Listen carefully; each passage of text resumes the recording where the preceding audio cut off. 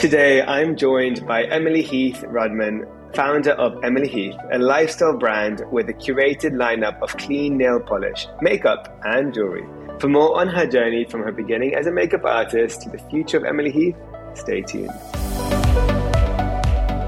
Hi, everyone, and welcome to Founded Beauty, a podcast dedicated to entrepreneurs who built some of the biggest brands today and how we learn exactly how they did it. We'll cover some of the most intimate stories, their path to success, and how they overcame the obstacles along the way.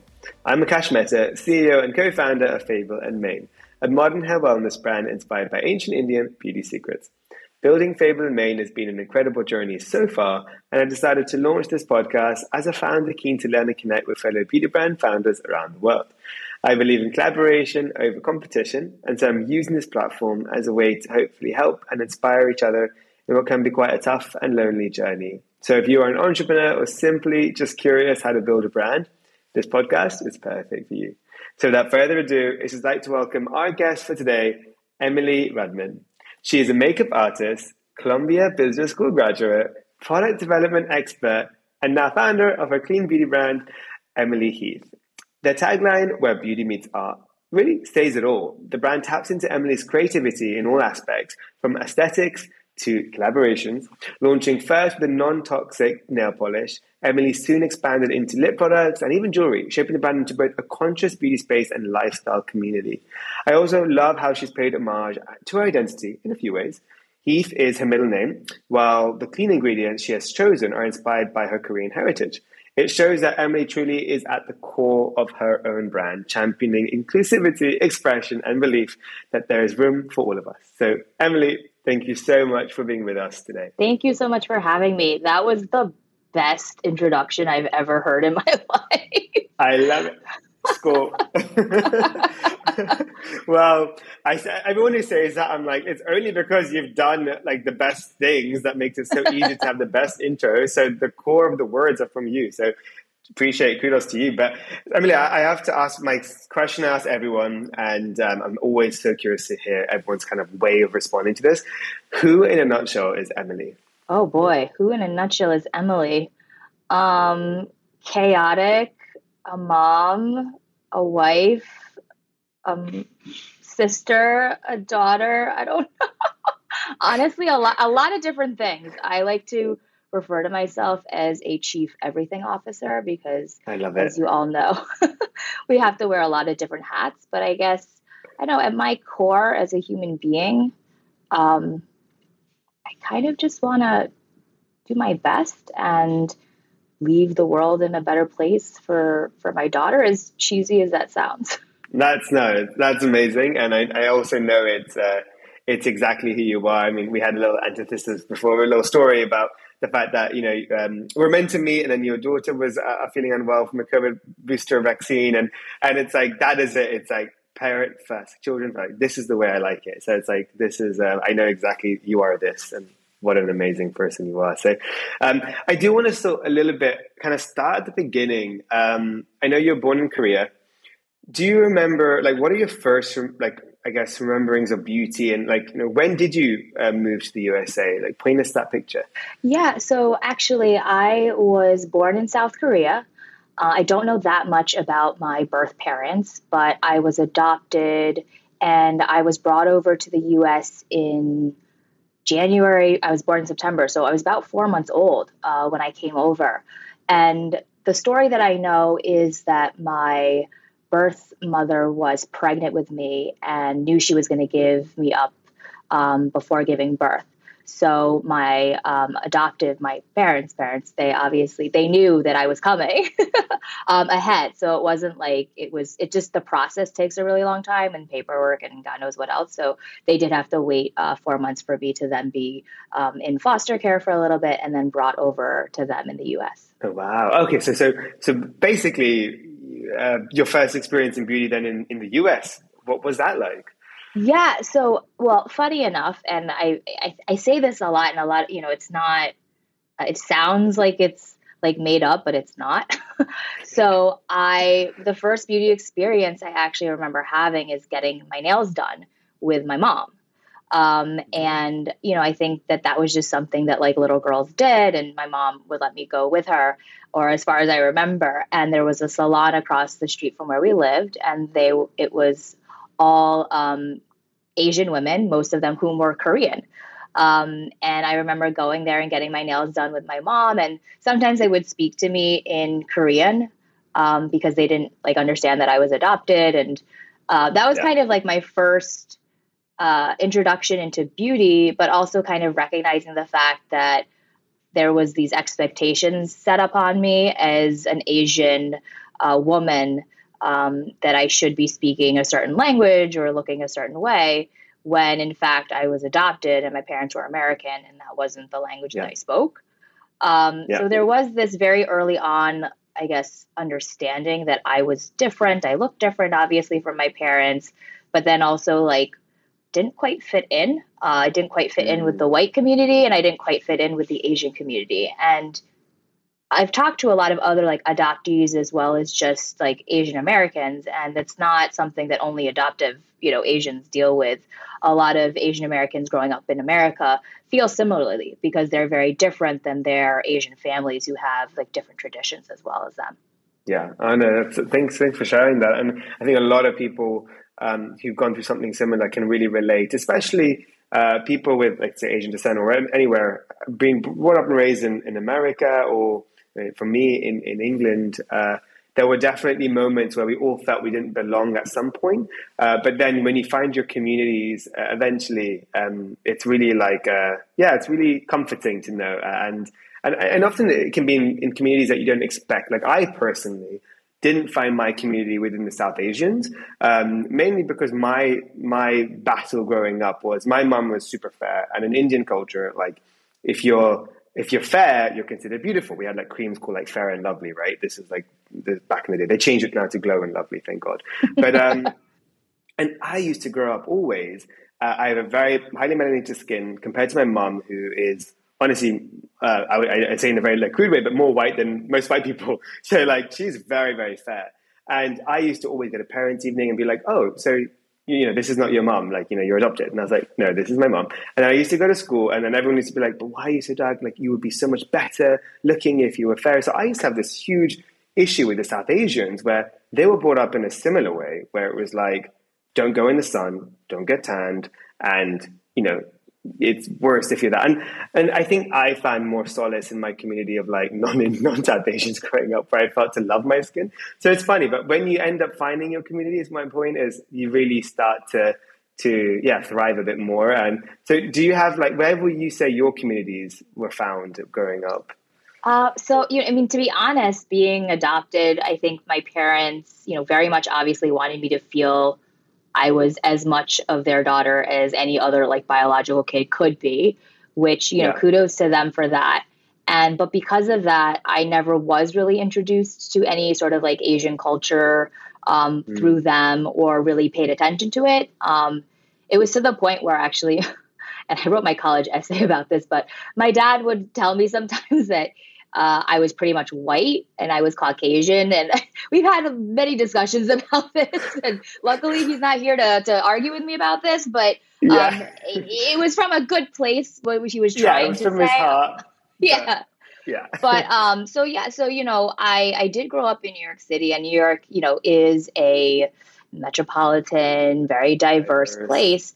At the same time, it can also not be, because where I went to school, where I grew up, like the neighborhood, the kids who were attending the school that I was going to, it was mostly white. It was very, very, very white or white adjacent. So I think I remember in kindergarten, I think there was maybe one girl who was Latin, and I don't believe there was anyone who was Black. I don't remember anyone Indian or Pakistani or anything. Like, it just, there was one other kid who was half Asian, and he had actually come from like the same school as I had, like from preschool. So yeah, it wasn't a lot of diversity, and most of the teachers were also white. Now that I'm reflecting upon it, I'm like, oh yeah, they were not really different.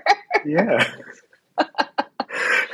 That is crazy. Yeah. I think this is like, I think everyone's got their own I guess their own unique but also personal experience. But without any of those experiences, it wouldn't be where we are today. It won't be built in terms of our mindset. So yeah, it's always good to reflect. Sometimes I always like to ask that question because it's like, yeah, it's interesting to know where we all came from. But now I know what's most important is where we are today. And I love everything you've built. But I know you kind of got into the industry first as like a makeup artist, as like a main, I guess, career move. And I think your first job was at MAC. Or tell me about that.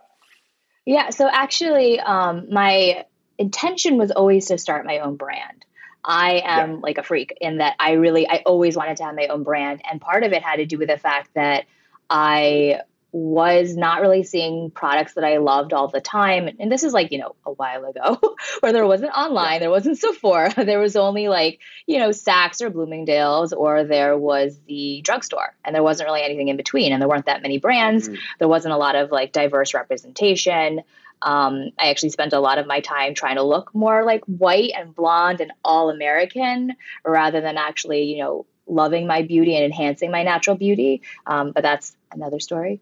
And so for me, because I knew I always wanted to create my own brand, everything that I did was really to work towards that. But I wasn't growing up in an environment where I kind of knew how to access that. Like, I didn't know how to access a marketing job or a PR. I didn't even know what that was really. It was just like, oh, liberal arts, you're going to study economics, you're going to do this, you're going to get a job at a bank, and then you'll do what you want to do. Like, that was kind of the trajectory that I thought I had to be on. So when I, landed an interview actually at Kiehl's at the time, and I realized there was this whole world of beauty, that there was like literally just giant company. I mean, I didn't understand that as a kid. I was just blown away. And after that, I literally submitted my resume to like 100 different beauty companies. But I didn't have any experience. So I walked into a MAC store and they said, I didn't have like technical artist experience. I was, still pretty young. They said, why don't you attend this makeup school that we have a relationship with? And it was called the Makeup Designery of New York. And it still exists. It actually started, I think, in LA. And they specialize in like TV, beauty, and television special effects makeup. So I went there. And then one of our like talks that they have you do as like career development was the regional manager at a MAC. And she ended up loving me, and I ended up interviewing, and I landed a job, and I started working as a makeup artist at MAC while I was still in school. Wow. Yeah. So I was going to school during the week. I was working at MAC on the weekends. Eventually, though, I always knew I didn't actually want to be just a makeup artist. Was this cosmetology school? No, this was right? No, this was makeup school. I then went to cosmetology school. Yeah. How many schools have you got? Like what? It's like it's like I'm like kind of ashamed of how much education I want, and like I was like, oh, I want to get my master's in industrial design too. But you are addicted to learning, which I love. Well, that's the kind of people I love. I love to learn and I love to problem solve, and I love to teach others and mentor others. So. Sorry, tell me if I'm like going on too much because it's like a long story. No, this is amazing. Please continue. Okay. So then I got a job working at a MAC, and then I finished school, but then I was looking for a full-time job, but I wanted to be in corporate, and I was advised by other people in the beauty industry to, go into marketing, go into product development.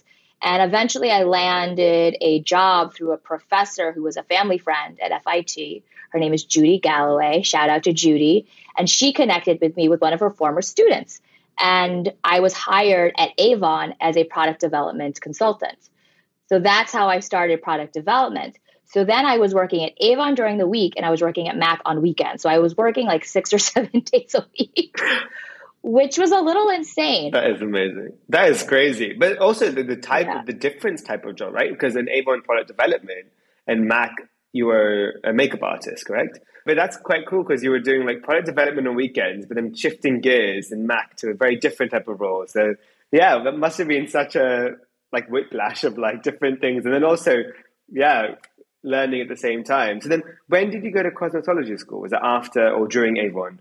So after Avon, I guess while at Avon, because again, I always knew that I wanted to start my own business. And part of that was, okay, I'm going to have to go to business school. So at Avon, I was attempting to study for the GMAT, but the GMAT, I don't know if anyone it was hard. And I'm like, tough. it's a hard test. And I couldn't really find the time. So I decided to leave Avon so I could dedicate my time to the GMAT, but then of course had to, throw in some extra stuff in there too, and decided to go to cosmetology school while I was also studying for my GMAT. So I went to cosmetology school full time while, studying and passing my GMAT and applying to business school. And then there was overlap with my cosmetology school was just finishing up while I started business school. So I think there was like a 2 months overlap where I was still doing cosmetology school at night and doing business school during the day. But it was actually kind of fun because a couple of my cluster mates from my group or sector, whatever people call it, they actually ended up coming. One of my really good friends, Mallory, she actually ended up coming and getting her hair done by me as one of my models that I needed for cosmetology school. So it was actually really helpful to have all of this network, and the Mac artistry really helped me with the product development. I'm better at a product development. That's why I went back to actual school for cosmetology. I was like, I don't want to just make makeup products. I want to know about skin, hair, nails, everything. So knowing to actually how to cut, color hair, understanding the science about it, understanding, the cleanliness protocols and the licensing protocols, that actually made me better as a product developer. That made me better at my job, and vice versa. It also made me a better artist on both ends. So both of them kind of helped to develop my career on this path towards creating my own brand. That's so okay. So then you had some more corporate experience, right? After Columbia Business School. Yes, I did. So in between my years at Columbia Business School, I consulted for Bobbi Brown. So for the summer, so you usually get like a summer internship or something, but I was a little bit more like advanced in terms of that. So I was working with our product development team, and this was actually when Bobbi Brown was still there. So she still was at Bobbi Brown. This is before she left Lauder. Yeah. I mean, that was like, I think one of the highlights of my life because I had been following her since I was a kid. I mean, when I say I was into beauty, I had like all the beauty books, all the makeup books, did all the practicing, like was obsessed with her. Like she and Kevyn Aucoin really were like the people to know about when I was growing up. So getting to sit in a room with her and talk about like shade development and formula development was just, I was like in awe. She's amazing. She's such a powerhouse. I love her. Yeah. She's so good. Yeah. Yeah. It's so exciting. Yeah. And then, Oh, and then, so then after I graduated school, I actually went into consulting for a brief period with Briogeo Hair Care. And this was before they had their huge, Sephora launch. So at the time, again, introduced by another friend, Nancy, I think she had come from Goldman Sachs and the friend was there. We were introduced. And, at the time she was just really her and maybe some, I don't know, like freelance or agency at the time.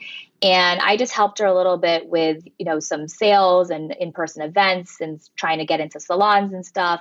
I think at the time she was, selling direct or in a Ricky's, and then, and she was just signing like her Sephora deal. And then, that obviously exploded.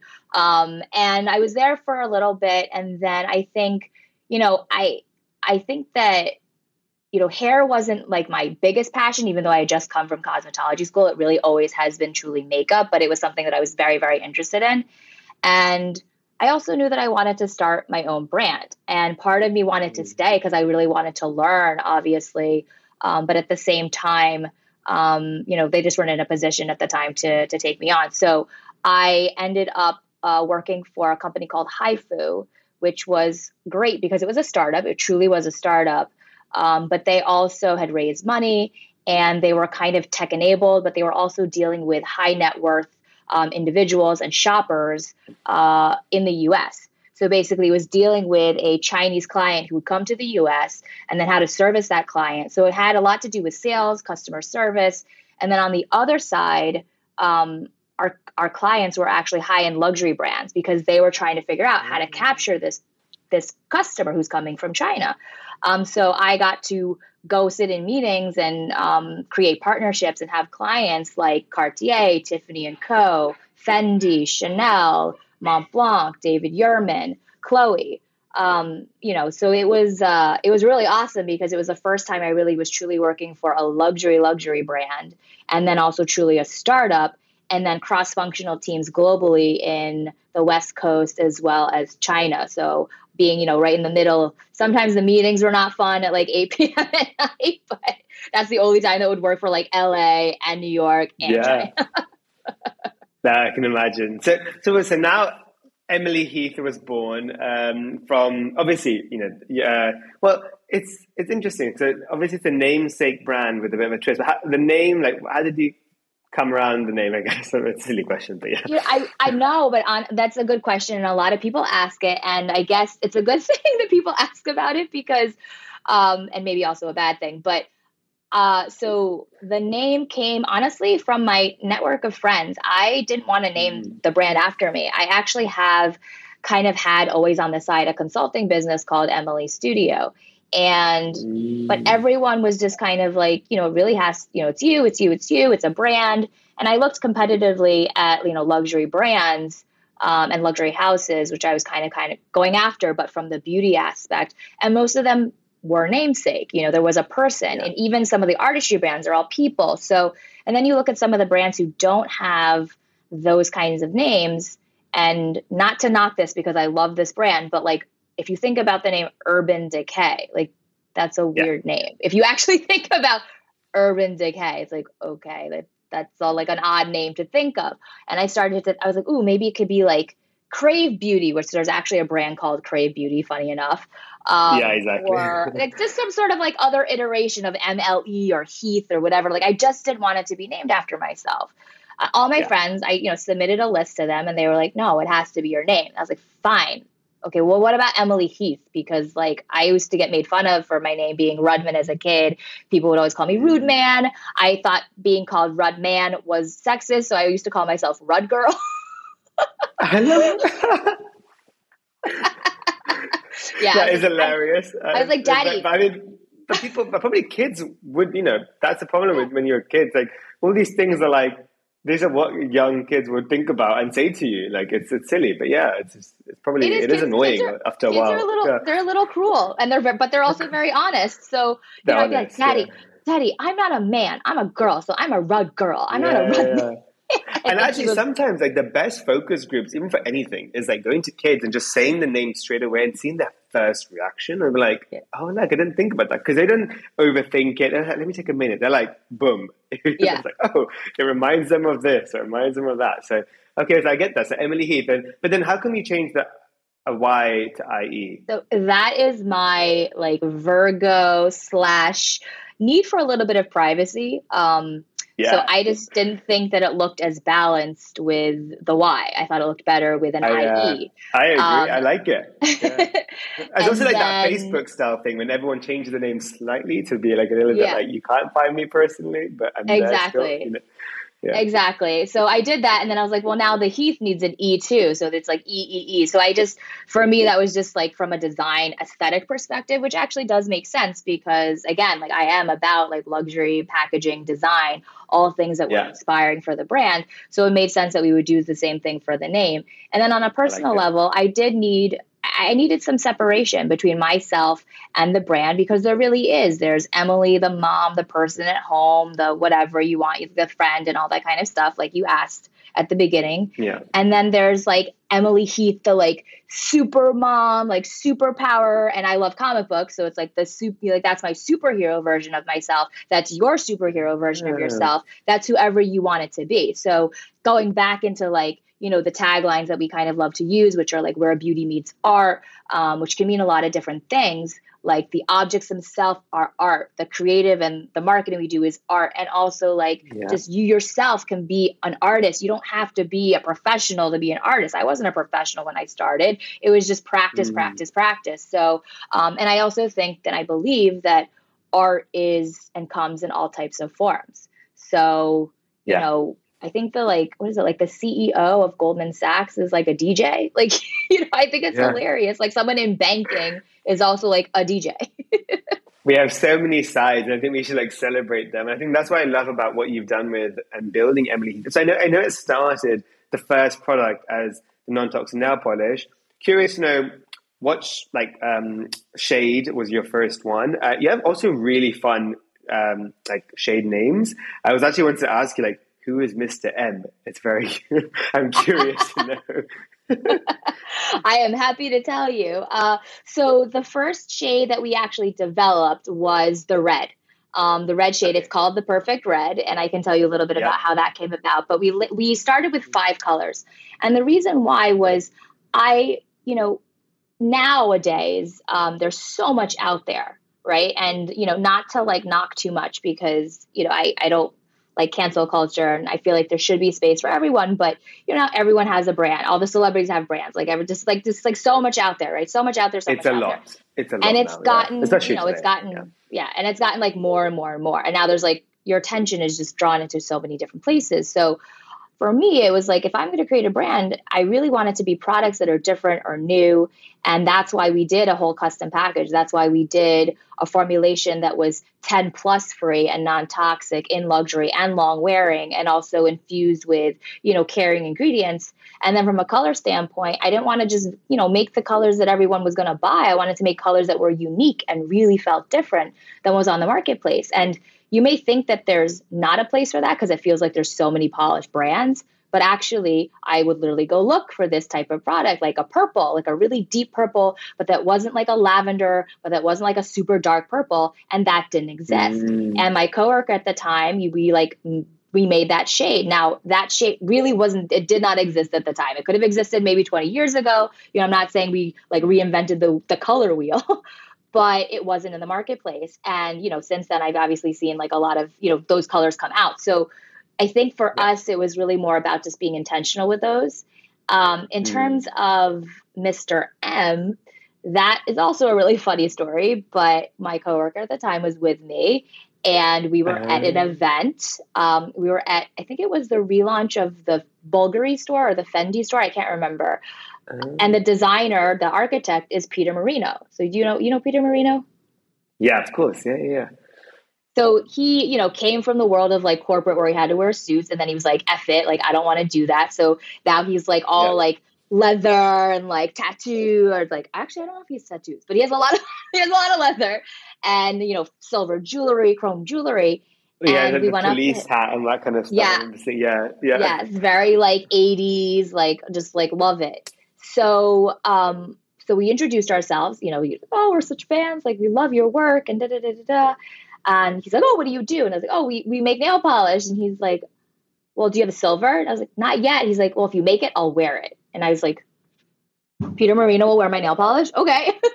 So we like literally went into development like the next day and started developing a super, super, super chromatic silver polish. It's actually like twice as much as any other formula because it's so packed with like all these different kinds of pearls to get a really truly chromatic finish, but in a normal polish. Because usually chrome is achieved with like dusting chromatic pearls on top of gel, which is like very popular right now because of like Hailey Bieber and like the glazed nails.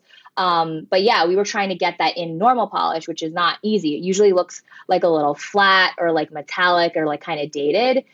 This has had to be like really multi-dimensional without being overly glittery. So I'm sorry, I can like go on and on about product development. So stop. I love it.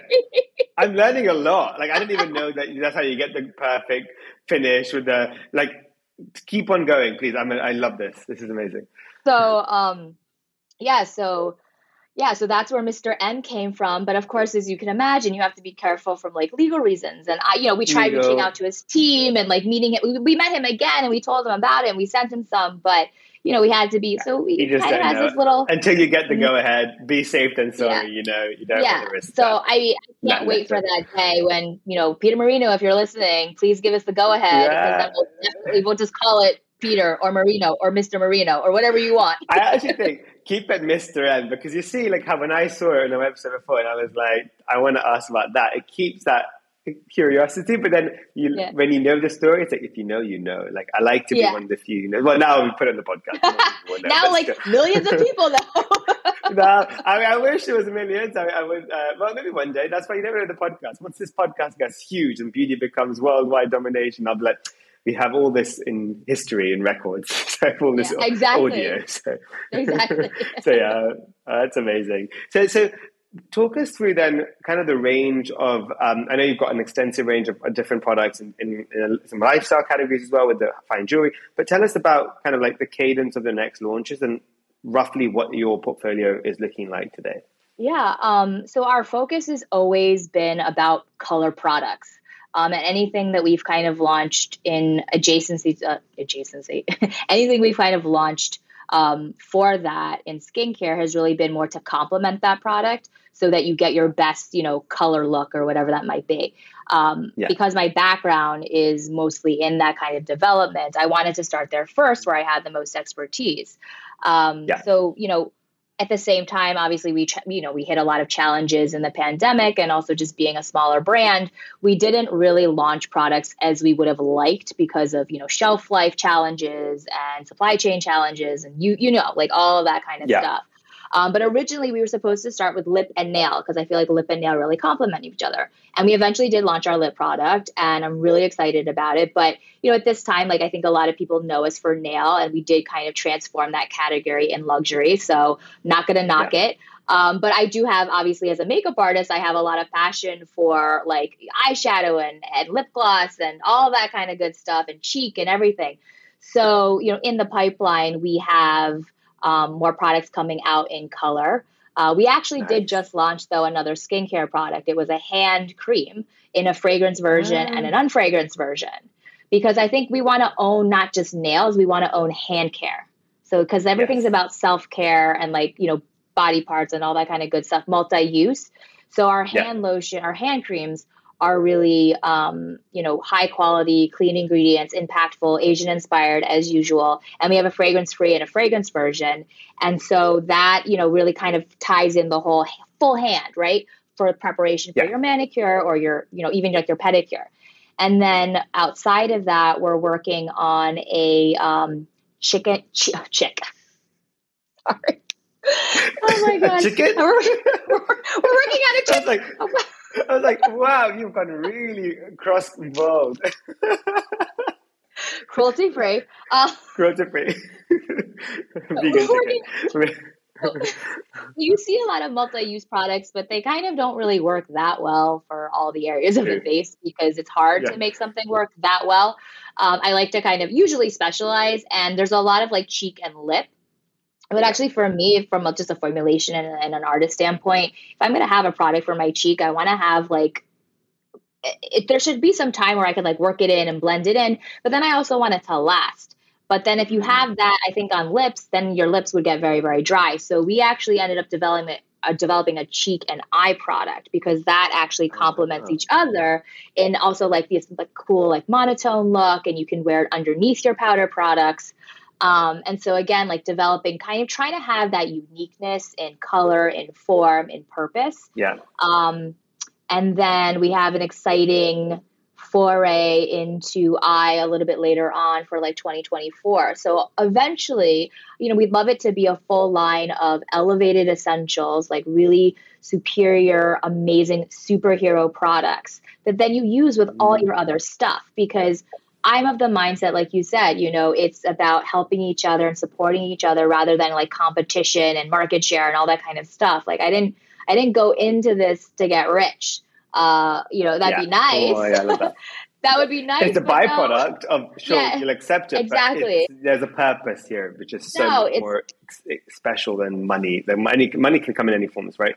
Impact and emotion, all that stuff. This is why we do it. The line that I've been using a lot, and I'm stealing it from somebody or borrowing it from somebody else, from a award ceremony recently, and they said and it's something that I think I already had in my head. So when they said it, I was like, oh my God, we're aligned. It's articulated the way, it's just purpose beyond profit. It's always been purpose beyond profit. It's never been just about that. So I think that kind of works to my detriment sometimes because like, let's do this. They're like, Emily, that's so expensive, but I want to do it, but like, we can't. I know what you mean. I think that's where if you govern your business with purpose and profit, and generally, you have the right stakeholders involved that believe in that, your team, your especially maybe your CFO who can believe in that too. I think it's gonna really pay off long term. It does, and people connect.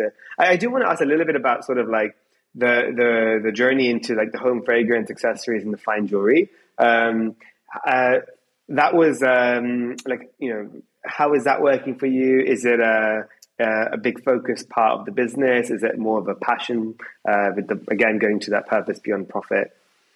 Yeah, I think for us, it's definitely something that I'm passionate about because I love candles. I love jewelry. Honestly, if I wasn't doing makeup, I would be doing jewelry.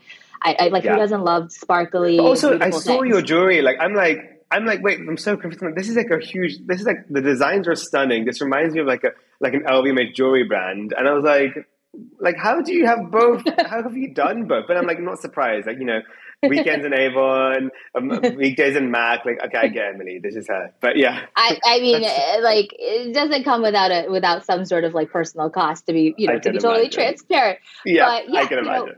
So for the jewelry, actually, that was done in collaboration with a jewelry designer and a friend of mine from college who has her own jewelry line called Celine Kent. And I knew that if I was going to do it, either I was going to have to spend a while, becoming an expert. Like I said, I always want to make stuff out of expertise, or I would go to someone who was an actual jewelry designer. And at the time, she was doing some design. Exactly. And she was doing design, like some designs for other brands at the time, but she also had her own line. So we tapped into her to create something that was inspired by our packaging, because our packaging is also inspired by industrial design. And her line of products and her jewelry is also inspired by like art and architecture. So it just made perfect sense for that kind of thing. So we decided on the shapes, we decided on the focus, we decided on having like this combination of the white gold and the diamonds and the yellow gold. And it kind of took off from there. And it's definitely not like a main focus of the brand. It definitely is something I'm passionate about, but we bring it back seasonally. We actually don't sell it year round. We've been told, I cannot tell you how many people have said, like, that's confusing, why you have all these products. So many people are like, you shouldn't have these many products, you shouldn't have these products, like, you should just focus on nail. And, against better advice, maybe, because they may be totally right, we still continue to sell it, and it does pretty well. I think people recognize the design aesthetic. It's also nice from like a price point standpoint that you can sell an earring rather than selling like a million nail polishes. Honestly. And also, like, you are selling a whole nail hand lifestyle. So for me, when I see, and you have your cheek lips and coming soon and stuff, when you have earrings, rings, I think it's a really connected ecosystem. But you've done it in a smart and I think better way, where it's like, your focus and your MPD stuff is on the beauty, but collaborate, right? Again, more collaboration, less competition with the people doing amazing stuff, like your friend. And I actually just literally went on her website right now, Celine Kent, and it's stunning, the amount of stuff that they've made. It's so like, what a great collaboration to do. So I love that. Yeah, no, thank you. And I think, and the home fragrance, perfectly honest, it was during the pandemic. I was like, I don't know when I'm going to have a product again. I literally was buying like soap kits and candle kits to like hand pour some, like, I'm dead serious. I did make some really cool soaps. I really made some awesome soaps, but I don't think they didn't. I actually had a moment where I was going to create soaps. I said there was a TikTok movement of like people just doing at home soap in like the different molds you buy on Etsy. Yeah, exactly. Literally, that's what I was doing. Literally, oh my god, we went for the same thing. I didn't end up doing it because I'm quite bad at it. I've done a once a soap kit class and I just failed, so I had a bad but I might do that. It's also very therapeutic too, right? Yeah, it's therapeutic, and that's, I know, again, like creating and art and all that kind of stuff. But with certain things, like with lipsticks, it's not that you can't make lipsticks by hand, for example, but you really need a machine to do it like the best to get the best. Whereas our candles are actually, they are made at a manufacturer, but they are all hand poured. So, and then again, the same thing with like a purpose beyond profit. They're hand poured at a company that is B certified and helps provide jobs to immigrant women who've moved to the US and are looking to, invest in themselves. So, all of those things, like, our costs are way higher, but I don't care. And, it gets passed over to us, and yes, a little bit to the customer, but I think that our customer is a conscientious customer. And that I say conscientious versus conscious. And this is maybe just my like English verb, like pet peeve, where people are like conscious beauty, like conscious beauty literally just means you're like aware. It just means like conscious beauty, like you're aware. Conscientious actually has like intent behind it. So it actually means you're thoughtfully thinking about something. And that's the distinction that I like to have for our brand, is calling it conscientious beauty versus conscious beauty. Sorry. I love that. So I want to, before we go to fire round and kind of we'll start wrapping the podcast up, I have to do a little segment on your love, and I think mutual love for comics. You mentioned superhero before. You have this iconic collab with Batman. So first, just on that, before I ask so many questions, how the hell like did you get that awesome? It's so cool. I love the look of it, the box. So cool. Tell us about that. We're definitely going to have to do a whole other podcast just about comic books, I think. Comic books and beauty. Oh, also, and take me, please, like, can you take me to Comic-Con? I've never been. Have you been to Comic-Con? Yes. Well, do you want to go to anime? Wait, do you want to go Anime NYC? Because that's like in 2 weeks. I actually could fly over. Like, honestly, like, I'm so, like, I just don't have anyone that, none of my friend groups are into that. And I'm not saying I'm like hugely into it, but I really appreciate it. I watch all the DC, Marvel comics. I used to collect them growing up. Like, I am into them, you know? Yeah, I'm into it, but like, I don't know every single detail, every single character. It's just also about just like an environment and a community. And again, creativity. Like I got into makeup drawing comic books. I was drawing like women, super heroines' faces. And then, you know, that turned into doing actual people's faces. But yes, I will absolutely take you. So how that happened was in the pandemic, you know, trying to figure out some stuff. I was like, all right, I might as well like start on those like things that I've always wanted to do. Cause like, who knows what other like shit's going to hit the fan. So apologies for the curse. But, so I actually happen to be, to be fully honest, I would say that I am more of a Marvel person. This is before all the movies. I was always more of a Marvel comic book person because X-Men was the one that I read, was the show that I watched, all that kind of good stuff. However, there are exceptions to that because Batman was the first movie I saw. That was Tim Burton with Michael Keaton, like the one and only OG. And then like I loved Superman and I watched Lois and Clark. Like I watched all those shows. Like people forget that all those shows were like back in the 80s and even like the 50s and 60s. But so anyway, so I reached out to both. I reached out to Marvel, Disney, and I reached out to like the HBO, WB, DC. And honestly, DC got back to me. They got back to me and they wanted to work with me. And it was, you know, this woman, Stacy, who really saw something in what we were doing and saw a difference and knew also that we were doing something elevated, which was different. Because again, always looking for the different. I happen to be a luxury consumer of beauty. I'm not going to go necessarily buy like all the kitschy, like comic book stuff. Like that's cute. And maybe I would, but I want something like high end and nice and beautiful that, you know, also is related to comic books. So we were doing something again, different than most at the time. So that's why they wanted to work with us. That's how that came about. It was literally was a cold email to their website address, email, and they responded. And now we have a great ongoing partnership and we're actually working on some future things. Amazing. Okay, we can't wait. Can you? And then you can share with no, don't share. I'll get you in trouble. Just we'll talk off. No, you won't get me in. Okay, you won't get me in trouble. But nothing is obviously set in stone yet, so nothing has been signed. But what I can say is, what I'm angling for in particular is possibly, let's just say, I was at a podcast recording recently with a certain somebody who may or may not be coming back as Man of Steel 2. So I actually saw the Black Adam actually on a few days ago. So I saw the ending in the teaser and it was like so cool to see. So yeah. Yeah. And some other actual ones in the works, partnerships. I do believe that allows me to have like everything that I could ever want into like one thing. So in some ways, the brand has become an artistic vehicle for me to then be able to do all these other things that I'm obsessed with, including like comic books and jewelry. So I take it as a really big privilege that I'm able to do that with the brand. And it's just so freaking exciting. You know, for me as like a bystander for beauty products coming in and out, like I've seen obviously your brand a lot appear in the right circles, and it's so exciting just to see something a little bit more personal, innovative, creative being a keyword as well.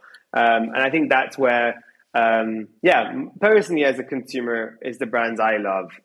I personally, unfortunately, don't wear nail polish and lipstick stuff, but your hand, I'm gonna later try some of your hand cream and stuff because that's really exciting. Now you've launched it. I'm so excited. So I kind of. Oh, also, by the way, your dog is called Logan, right? I said yes, that's and so that cool. Wolverine, that's of course. Wolverine, obviously. I love it. And now it's all making sense because I've got all these notes and I was reading it all before, and I was like, okay. I was like, why did we write like Logan as the dog? I was like, there must be a reason for that. I was like, okay, now it makes sense. I was like, it was so clear. I was like, most people wouldn't put that in. I was like, there must be a story there. So it didn't now make sense. So it's so cool. So fire round questions coming up, but I have a desert island situation. So you're coming to Found a Beauty Retreat. But unfortunately, and maybe one day I'll actually do one, let's see, because I ask this question all the time. And imagine I'm being really mean, really horrible, and I'm saying, Emily, you can only bring one product. So what is your numero uno? What's the one that you would bring with you? Oof. Oh, that's hard. I know. I said I was mean. Can it be my own product, or it has to be not my own? Your own product. Oh, of my own product. Okay, because I was like literally like there's like so many. Okay. Oh man. Well. Okay. I mean, our R&R exfoliating lip balm. 100%. That is one of our top selling SKUs. It is innovative. It is amazing. It is beautiful. And it's about to sell out. Yeah, I know. A little tidbit. Well, here. I'm actually like on your website right now, and I'm putting in the bag, and I'm putting both hand creams, because if you're something that's about to sell out, I'm not gonna miss that. I actually saw that, and I was like, oh my god, it looks amazing, the R&R. No, yeah. So I have to be totally honest with you. There's 3 ingredients because of sourcing issues that are no longer available, and we can't get them again. And that's not an easy thing to just replace. So we're gonna have to do a whole reformulation. And I was like, if I were gonna have to do a whole reformulation, we're gonna make it better. So that's what's gonna happen. It's gonna be better. It's gonna be better. But yeah, dude, I'm doing the exact same thing with the product. And that's like it's actually scary but exciting, right? It's like, okay, we're just continuing it for X reasons. And I'm doing the same because mainly it's my pump for this new mist I've launched. It's like 9-month lead times. Like, that's not viable for any means, but I'm going to redo it all and make it even better. So it's not like it's going to come back with vengeance, like, like with Return of a Superhero.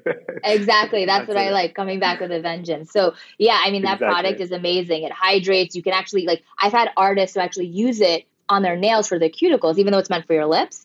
And not only does it help prep your lips and exfoliate your lips with the tip, it also helps to remove stubborn lipstick. So it's also an artist tool. So it's got everything in there. Yeah. Oh my God. Awesome. Okay. Well, it's awesome. Okay. I'm literally right now. I'm a multitasker. I've literally just bought it now. So I've probably got one less stock for you. Sorry about that, but it's okay. It's going to good lips. I'll send you some of my reserves if you ever need.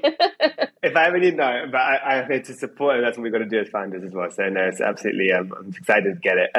So my 5-round question. So the first question I have is, what's another beauty brand, except Fable and Mane, except Emily, what's another beauty brand that you currently love? Come on. I know that's a hard, but like right now, like topically, like today, like, okay, I've been using this, or yesterday I've been using it. Like, what do you like? I mean, oh gosh, that is just one brand. I can only say one brand. One brand, yeah. Oh man. Okay. All right. I mean, listen, MAC, like, okay, there's a lot of brands out there that I'm buying and trying and using and all the kind of stuff, but there is this, not like cult, but like there is this loyalty to these products that are tried and true, artists, inclusivity, giving back, sustainability. They had all of those things back in the day when I was working there, and even like before that. They were the ones who started all the collaborations and collections. So like, I mean, right now I'm actually wearing the Cork eyeshadow on my eyes. This is an OG amazing eyeshadow from MAC. It's just so good. It looks amazing and it performs really well. And yeah, I mean, I'm a beauty junkie. I'm a product junkie. I love everything. But to this day, there are still things that when I go on set or even recommend to other people, I still recommend a lot of their products because they are just that good. Amazing. Yeah, it's so true. And fun. My first job was an Estee Lauder company, so I really got to understand the power of Mac and how it built pretty much it was funding a lot of the businesses back then at the time, right? Because it was like the Yeah. biggest. And I used to love all the little collabs in the staff shop. I used to be like, there was a Smurfs collab. They did really cool, innovative stuff. Like it's so cool what they've done. But yeah, it's an OG. It's an OG. So next question is, what's like a guilty pleasure of yours? Netflix and chilling. I don't even know if I should feel guilty about that, but I, I'm actually an introvert, which people wouldn't necessarily think about me because I'm social. And I'm called a social introvert, but I get exhausted by talking and all that kind of stuff. Like after this, I'll probably crash. But no, but I'm the same. I enjoy it, but I'm exhausted. So I love just like curling up in my bed with my phone and just like binge watching new shows or old shows. That is like, and not to be gross, but like if I can like have a snack in bed that doesn't make it too dirty. I think like we're the same person. Like yesterday, like my friends were like, "What are you doing now?" And I'm like, sorry. Like I actually I have to lie sometimes. I'm like, oh, I'm really like swamped. I'm tired, but I just don't want to go out and meet people. So I'm literally at home with like, unfortunately, like a packet of crisps or whatever, and like watching and binging on like now I'm watching the new Cabinet of Curiosities, like the Guillermo del Toro's like series, and I just like I love. Yeah, have you watched it? No, I just love him, but I will watch it now that you recommended it. You have to. It's like Black Mirror meets Guillermo del Toro. So it's like each episode is an hour, and it's a different like director and a different mini film. It's amazing. I love that. It's so good. So watch that. Well, okay, I digress. My next question is: what are you currently watching or reading? I'm reading something. I usually read 5 books at once, so I actually forget what I'm reading. Because when I actually get into something, I'll just go right through it, like really, really fast. Yeah. I read something. This was more like fiction. It was like something, and her many husbands. Hold on, let me look it up really quickly because it's a really popular book right now. I'll help you out. I'll Google that. Okay. The book is called The Seven Husbands of Evelyn Hugo. No, or the there you go. Yeah. Is that one? The Seven Husbands of Evelyn. Yes. I read that, and then because I liked the author, I ended up reading like I think a few other of their books as well. I've tried to kind of get into like the entrepreneurial stuff, but I always am like, yeah. So I actually listen to podcasts instead. Or we have our own journey that we just make mistakes and we learn from ourselves. That's like the biggest way sometimes being an entrepreneur, isn't it? I like to tell people that running my own company is the most expensive education I've ever had, basically. Literally. We are learning everything and the best way. In terms of watching, less by choice, but a lot of Brave on repeat with my daughter. And then for myself, I've been watching, I've actually been rewatching Elementary because that's one of my favorite shows. Amazing. Nice. Next question is, do you have a favorite social media platform right now? Okay, guys, it's happened. I've converted. I'm a TikToker. Oh my God. Wait, I thought you were going to say, okay, I'm a BeReal. Okay, TikTok. Fair enough. Yes. It's very addictive, very dangerous TikTok. But are you on BeReal as well? Have you gotten to that yet? I don't know. No, I haven't. I remember when there was like Peach and like all these other stuff in BeReal. I haven't gotten there yet. I've heard about it. But because I, have been tasked over and over again by my team, obviously, to create more and more content, my focus is so split, and it took me a while to get over to the TikTok side. What I actually had to do was I had to take my phone and put my Instagram inside a folder and then put TikTok on the bottom right so that it was the first app I would usually be opening with my hand. And that literally has actually helped me to film more TikToks, be on TikTok more, watching more TikToks, So yeah, that was like a really weird, like little founder hack to just convert myself because I always defaulted to Instagram just because I preferred Instagram. And I still love Instagram, but more and more, obviously, people are very much aware of the fact that the place to be is TikTok. Recently was on a mentor session with the CEO of Americas of Hermes, and they literally were like, TikTok helps, like testimonials on TikTok help drive traffic to store.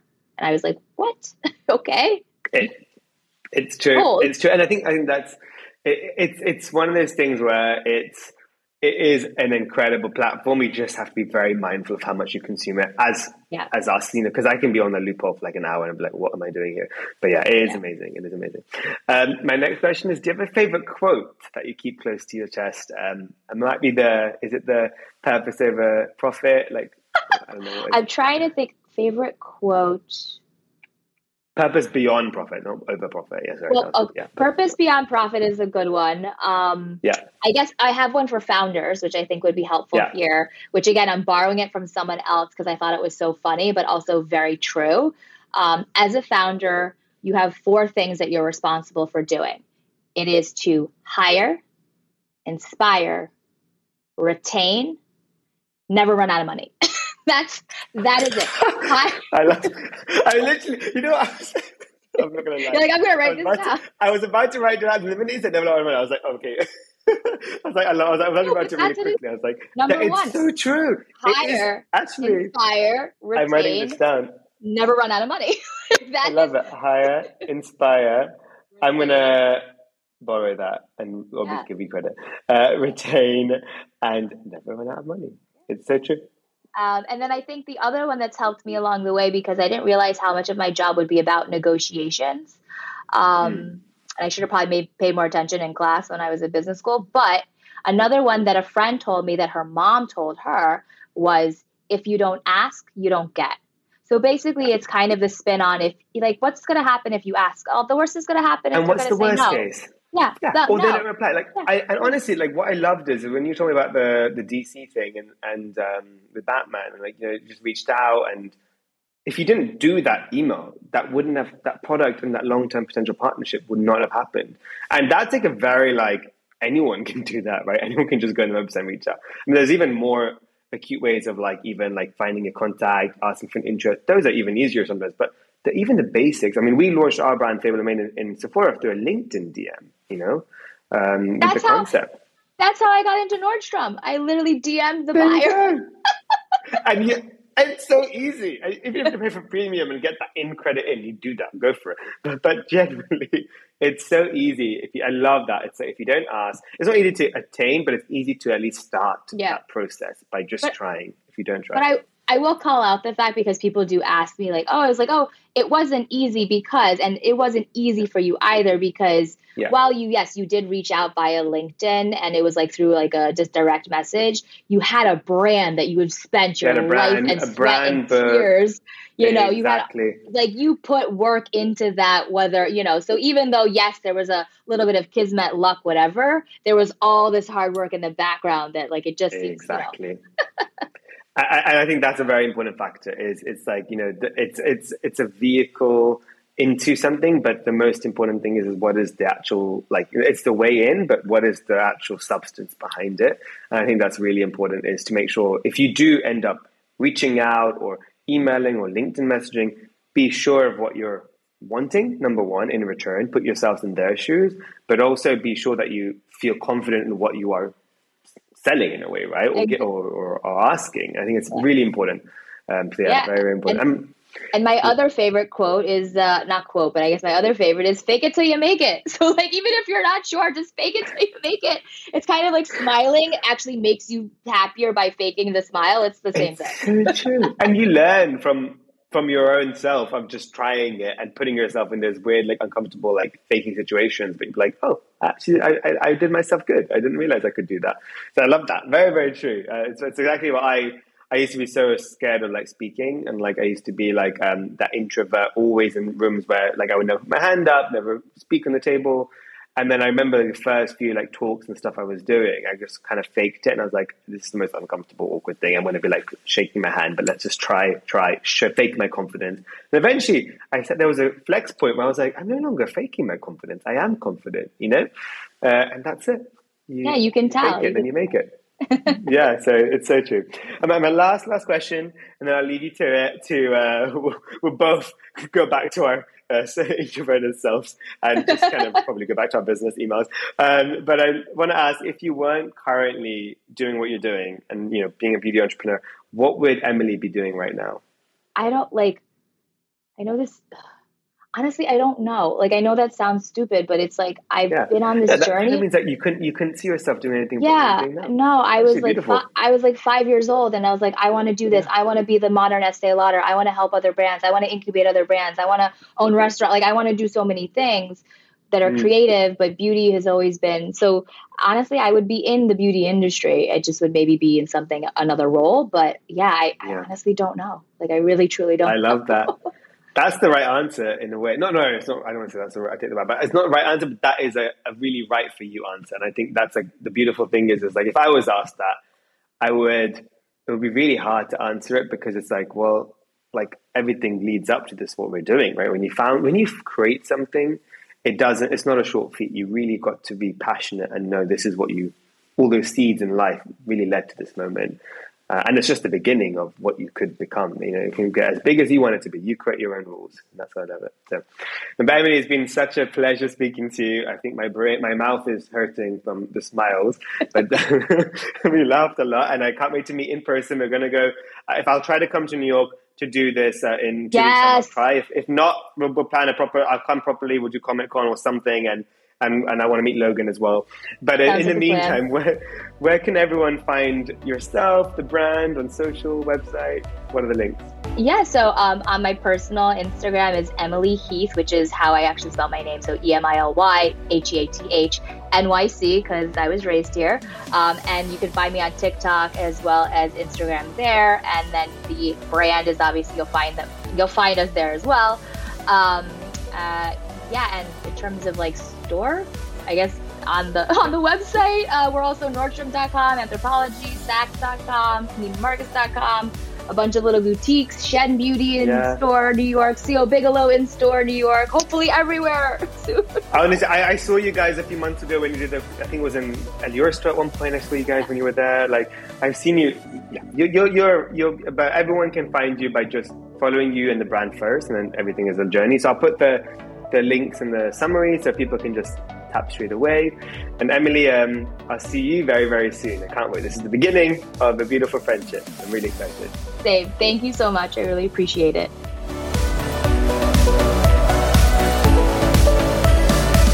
I hope you enjoyed this episode of Founded Beauty as much as I had making it. And if you did, please share it with a friend who you think will love it too.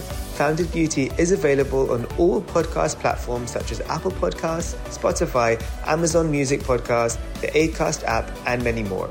And I'm also very proud to be part of the Acast Creator Network. So be sure to follow the podcast so you can get episodes as soon as they drop. We really appreciate every single follow, listen, share, and review. It truly goes such a long way and helps us reach new listeners. So as a little thank you, I will be hosting a giveaway each week on my Instagram channel at meta_a, where you can win some amazing Fable & Mane goodies. All you have to do is follow me, check out my stories, and all will be revealed. Stay tuned for the next episode of Founded Beauty, and don't forget to subscribe and follow so you can be notified when it drops.